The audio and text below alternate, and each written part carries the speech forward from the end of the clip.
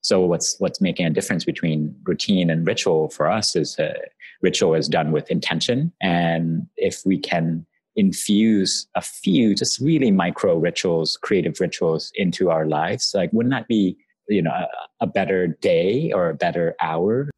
Results May Vary is a podcast and a community to help you design your life.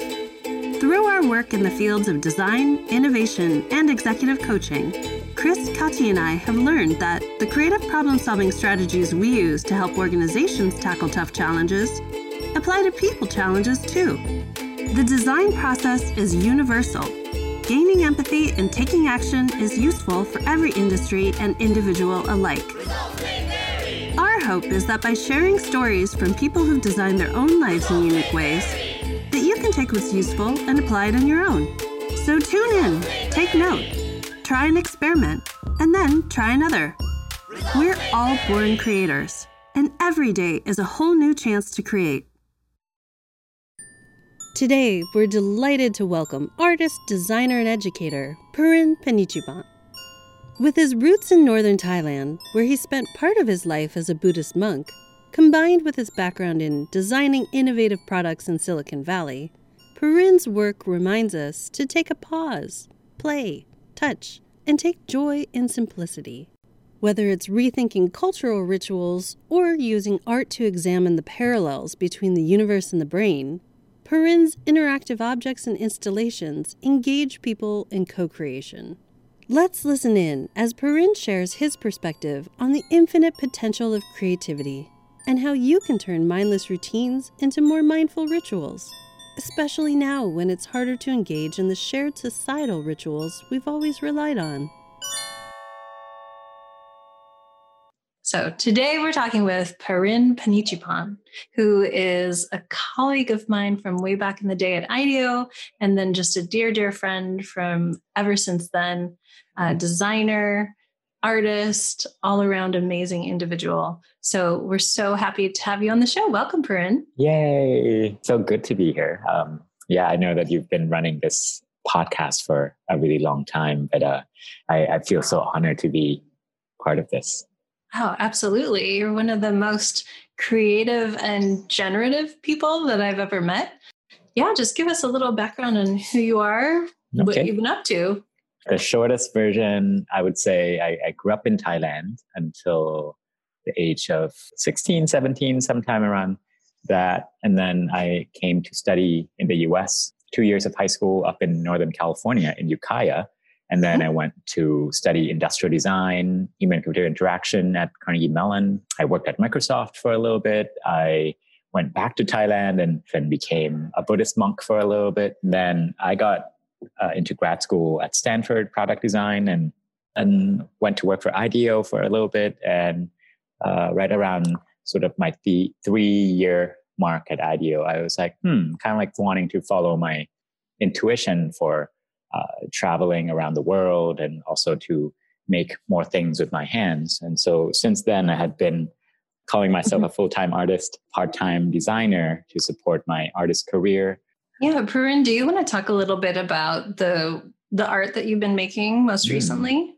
Sure. Most recently, I have always loved anything that's sort of interactive. For me, I always think about the interaction that people have with the interfaces, the software interfaces, and the product, the physical products as well. And growing up in Thai culture, we have this concept of to be, we call it greng jai. And greng jai means to be aware of other people's hearts, to be aware of other people's feelings.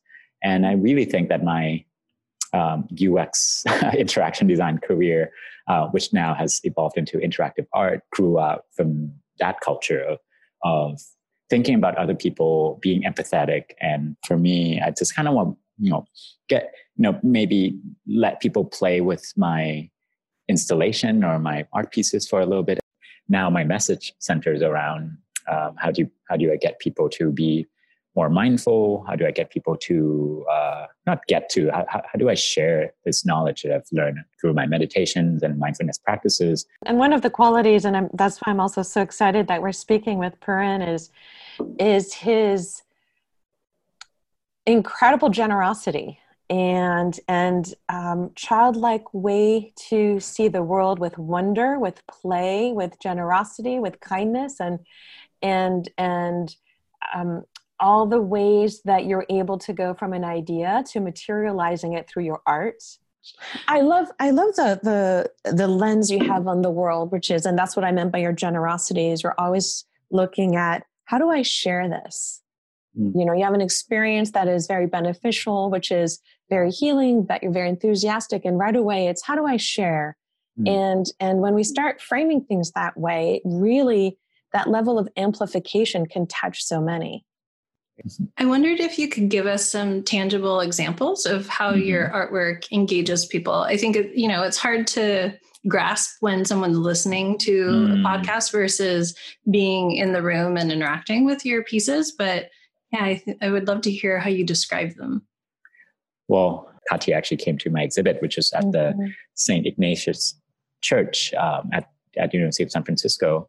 So we got together, artists, neuroscientists, and neuroscientists, but also astrophysicists. And then we're trying to kind of figure out what are the commonalities between, the universe and the human brain, and, how can art be a channel for us to transmit that knowledge or that realization. And what I end up creating was this kind of I would say a 6 feet wide diameter geodesic dome sphere that people can poke their heads inside. And inside is an array of reflective materials and some lights, kind of like a very geometric, very Buckminster Fuller sort of feeling. But the idea that we're trying to communicate right here is, the astrophysicists and the neuroscientists both agree that the universe is actually finite.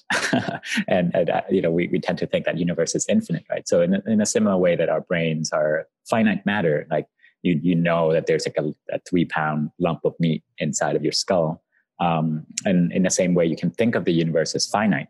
But what we want to reveal is that, within this finite matter, we actually have infinite potential within our brains, within our minds, to create realities, to create, whatever imaginations or both visuals and sensorial, however we like. And in the same way that the fabric of the universe is finite, but inside it's just infinite potential for life forms to thrive, and for galaxies to be born and collapse and things like that. So we're trying to draw that parallel between the two, universe and the brain, and we ended up calling the chamber of infinite potential. And that was just a very masterful piece. And that's what I mean by Purin's art being healing and an experience. At the time, in my family, my stepfather was getting ready to pass away, and his reality was on a bed in a room, and very, very, very limited. And we were caring for him, and Purin had told me about this art piece of the chamber. And I went to the church, to St. Ignatius. And as I arrived, the dome was dark.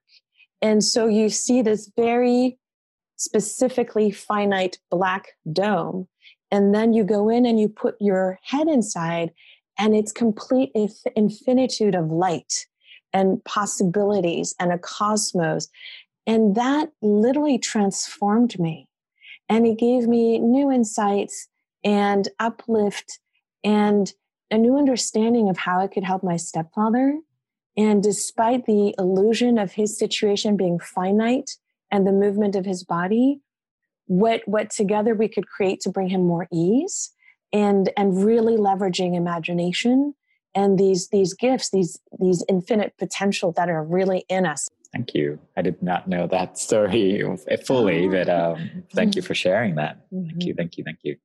You've been doing a lot of thinking recently around rituals. And I think that this is a great time for people to be thinking about new habits, new rituals, new things that they want in their life and what they want their future to look like. What are some of the things you've been thinking about recently? Yeah, well, thank you for asking. The main thing that I'm working on, I would say, a little project called Thingy, THINGY.world. I grew up in Thailand, northern Thailand specifically, and I have all these rituals that I'm carrying with me, specific to my culture. We have all these little kind of like, they don't have to be almost like this shamanic ritual or, like something scary, like I certainly have some of that growing up as a Buddhist, but there are these other little things as well that we might not call rituals per se.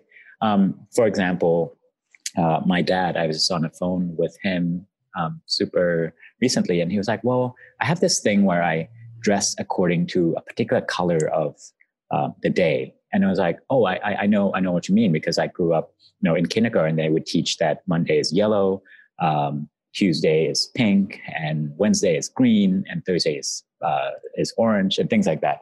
And he was like, yeah, like I dress accordingly to those colors. So even if it's just one little thing on my shirt or on a pin or a belt or a bracelet, I try to have yellow on Monday, and I have pink on Tuesday. And those little things, they spark joy, and it's almost like this kind of little nuggets of life that it's almost like life hacks or something like that we're really trying to, like, oh my God, there's so many of these little micro creative rituals that people perform, and that they're not being captured anywhere, and they're not and the intent behind certain things sometimes get lost, over time. And had I not asked my dad, I would not have kind of latched onto that. And I was like, oh wait, that's one of the things that we're, trying to capture. And I have a lot of these personal rituals as well. We from the moment we wake up, we actually perform so many routine sort of actions, right? That let's say you brush your teeth or you go in the shower. That's a routine as well, but sometimes it performs so robotically that, we just kind of don't even think about them. So what's making a difference between routine and ritual for us is ritual is done with intention. And if we can infuse a few just really micro rituals, creative rituals into our lives, like, wouldn't that be, a better day or a better hour or a better, just for 1 minute, you can have a whole full on meditative ritual around drinking water. So many little things in your life that you can be more mindful of, that you can catalyze or spark joy or sense of gratitude or sense of creativity, sense of strength or something like that. So it's just amazing, these little recipes. So that's what we're trying to capture. And what I love about them is they give a sense of, it's like you're cherishing your day more. You're cherishing yourself more when you deliberately do these little things. That was what was so interesting to me about what you had shared originally about this idea was, these little thingies that we do every day. A lot of times we forget that we're even doing them. It just reminded me, oh yeah, I sprinkle black pepper into my ketchup when I go to fast food restaurants. It's something that my older brother used to do. And he passed away when I was 17 and I'm 45 now, and I still sprinkle the black pepper in my ketchup. And most of the time I would say I don't really think about it, but then sometimes I do, and I remember him, and it's just a moment to have that reconnection to the relationship. And it might sound completely ridiculous, but I feel like we all have those types of things that we do. And what I love about what you're doing with Thingy is that you're bringing that into the conversation. You're reminding people that we probably all of us have something that we're doing like this, and to reconnect with it. Yeah, and to not be afraid of sharing it even, right? You said, oh, it might sound ridiculous. But to me, it's like, wow, I would never know black pepper and ketchup could mean so much to you. Favorite one so far is called a random book quote. And you can open a book, any book from your bookshelf, right? And just open to a random page and just read a random sentence or a few sentences. And this is inspired by Elena Brower, by the way, one of the gurus around practicing life and things like that. And then you just read the quote and see how it connects with you right now. So, 1 minute of that sparks me so much joy. I also think that to be deliberate about the thingies or the rituals is particularly important at this time, because most of people's lives is being really shaken up. And when that happens, and a lot of our societal rituals we can't do at this time because of the quarantine and COVID. And so when that happens, to be able to pay attention maybe to the thingies that you do, or also choose what's the new ritual? What are the new thingies you need to start doing now to take care of yourself? Yeah. And it's not so much like you talked earlier about routine and ritual and sort of what the differences are. And I feel like we talk a lot in this show about behavior change and how do you get yourself to do the things that you want to do or feel like you should be doing, but it's still really hard to do. What I like about this is it's a lower level of fidelity and there's no pressure. It's like, I don't have to do these things. It's something that I want to do and to be mindful of. You'd mentioned like just moments of mindfulness throughout your day to make you happy. It's not about getting in shape or, like flossing like your dentist tells you. It's just, how do I elicit a little bit of joy from the more mundane moments of my life? Yeah, absolutely. One of the things, Tracy, that you were also highlighting, and the two of you were highlighting, is that difference between the to-do list, the should, and maybe more like the little pleasures. Right? When you're talking about wearing a specific color, there's that intentionality, but there's some pleasure in that. Are you aware or do you have examples of how bringing in that sense of play allows for the behaviors to stick? Ooh. I can certainly talk a little bit about creativity, creative habits, right? Dada meditation is actually the one that I'm practicing right now, that I'm like, wow, every time I do my Dada meditation and I record these to put on Minnesota Street Project's Instagram channel, I get so creative, and it's almost like my brain has just been injected with creative juice, almost like coffee, but better. And it gives me so much clarity and creativity, and it's almost like that boost. That's amazing. You had mentioned the Dada meditation before, and I have to say that as somebody I'm not an artist, or I don't, I'm not entrenched in the world or like exposed to all of these people. It felt like I didn't understand what it was. So it felt distanced to me. And then when you explain it, I'm like, how come I'm not doing this every day? You're putting it out there. This is amazing. This is free. It's free, better than coffee. Creative juice. Well, I think that's the perfect example, Purin, of you started doing them because it was fun. It was playful. You were just trying it out for fun. And now you're at the 21st episode, about to do season 2. And I know you're getting, such beautiful feedback from people that are using it, who are experiencing it, and it's life-changing for them. And I think it, ties back a little bit into that notion of creative rituals that we do for ourselves, right? If we have intention around our rituals, and, let's say this evening or maybe tomorrow morning or something like that, you brush your teeth. Imagine doing something a little bit different, putting the toothpaste in your mouth before putting the toothbrush in there or something like that. I don't know. But you can imagine that, and it's what I call carving a new neural pathway.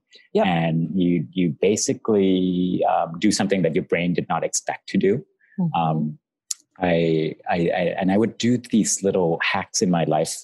So I'm a little bit of a runner. I run a lot of times through Golden Gate Park or through the Panhandle. But nowadays I'm running. I have this new method called running with my intuition, letting my intuition guide me. So whenever there's a red light, blocking me from crossing the street, I was just kind of turn in the direction that just allowed me to keep going. I end up at places in the city where I did not recognize at all. And to me, that's like literally inside your brain.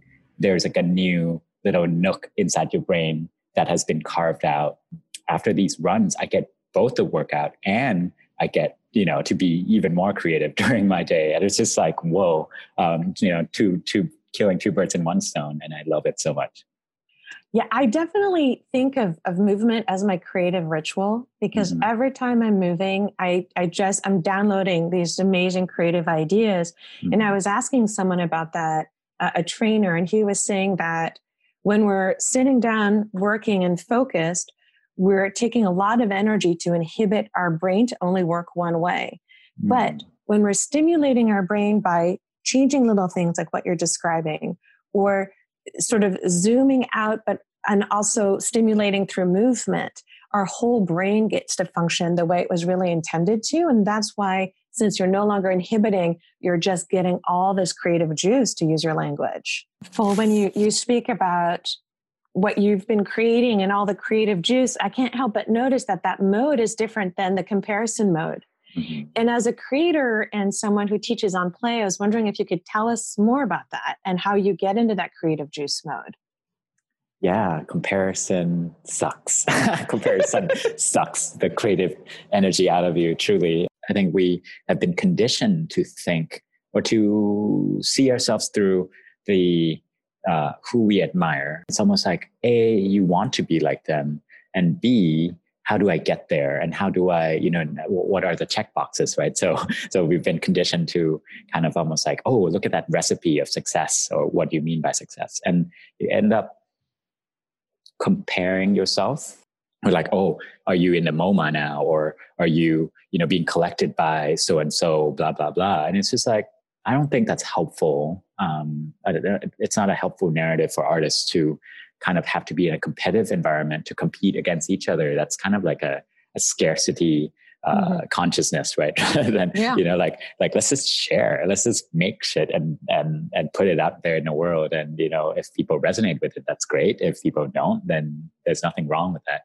So I think I'm trying to, as I practice myself each and every day, I try to be in that space of digging inside. What is it that I want to express, and how do I best express it without waiting for people to kind of approve of me, or to be like, oh, that's good art. And that's such a liberating thing. But what you described is something that I see very, very often, and it seems to be a life rule, which is the more you're fundamentally yourself and give yourself permission to be yourself and express that, things start to really work out. And those who are looking for you can find you. Yes. Serendipity accelerates. And I can say that in my coaching practice, every single time people will start saying, God, it feels really good to be me. And as they do that and show that and express that, things just take off. So that's fundamentally a life rule. Love it. Well, Purin, we can't wait to see how you become more of yourself over the next few months, the next few years, your lifetime. Thank you so much for joining us and for sharing your wisdom today. Thank you. This is, I rarely think of it as wisdom, and more just, Purin's life stories. All I'm trying to do is I'm just sharing, and, that's less of a goal now for me. And it's more of just like, I'm just going to keep doing me and go on with this flow of this cosmic time and space journey. That sounds fabulous. Well, so grateful to be on a journey with you at the same cosmic time and space. Yay. All right. So many different universes too, right? Multiverses, right? That's right.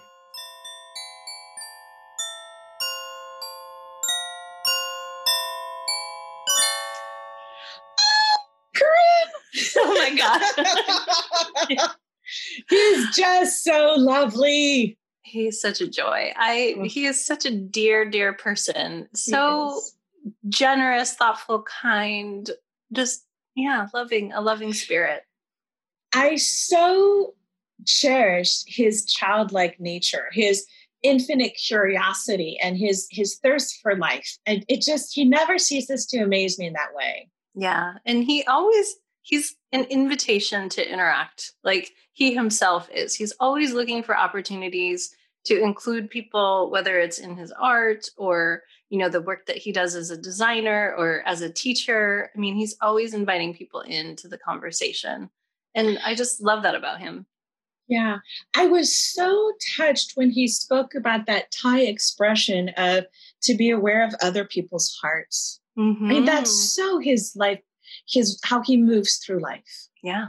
Yeah. I love seeing that, how culture can influence you to look at the world in a different lens. And that's why I love, working with designers from so many different backgrounds, because we all bring a different view of quote unquote reality to the work. Mm-hmm. Yeah. And then so much more is possible because of it. What's really beautiful about Purin is also because he's so heart-based, a lot of his creations are truly healing. And I did share about how experiencing some of his installations really had such an impact in my own life and in my family's life. And it was very nice to be able to let him know that. Yeah, that was so gracious of you to share with him. I could see that might not be something that, is easy to talk about. So thank you for sharing that, not just with him, but with all of us too. One of the things I love, Tracy, is when you talked about these everyday moments that are rituals, that are these easy thingies that are just reminding us moment by moment of our mindfulness. And I loved where you took that discussion. Oh, thank you. Yeah, I mean, I it does make you stop and sort of assess your own life and wonder, what else am I doing? There is a mindfulness to it. And then I think that there is like a habituation to it where it gets lost. So thinking back to when Kyra was talking about, for behavior change, you want something to be mindless. So a ritual can start with the intention and all the heart and emotion and thought that goes behind it, and then sort of fade into the background. So it's nice to be reminded of why you do certain things. Yeah, and when you shared your story about the ketchup and the pepper, it really opened my mind to some of the thingies that I do. And what are some of your thingies? I can only imagine. Well, let's talk about the ones I can share. Okay, fair.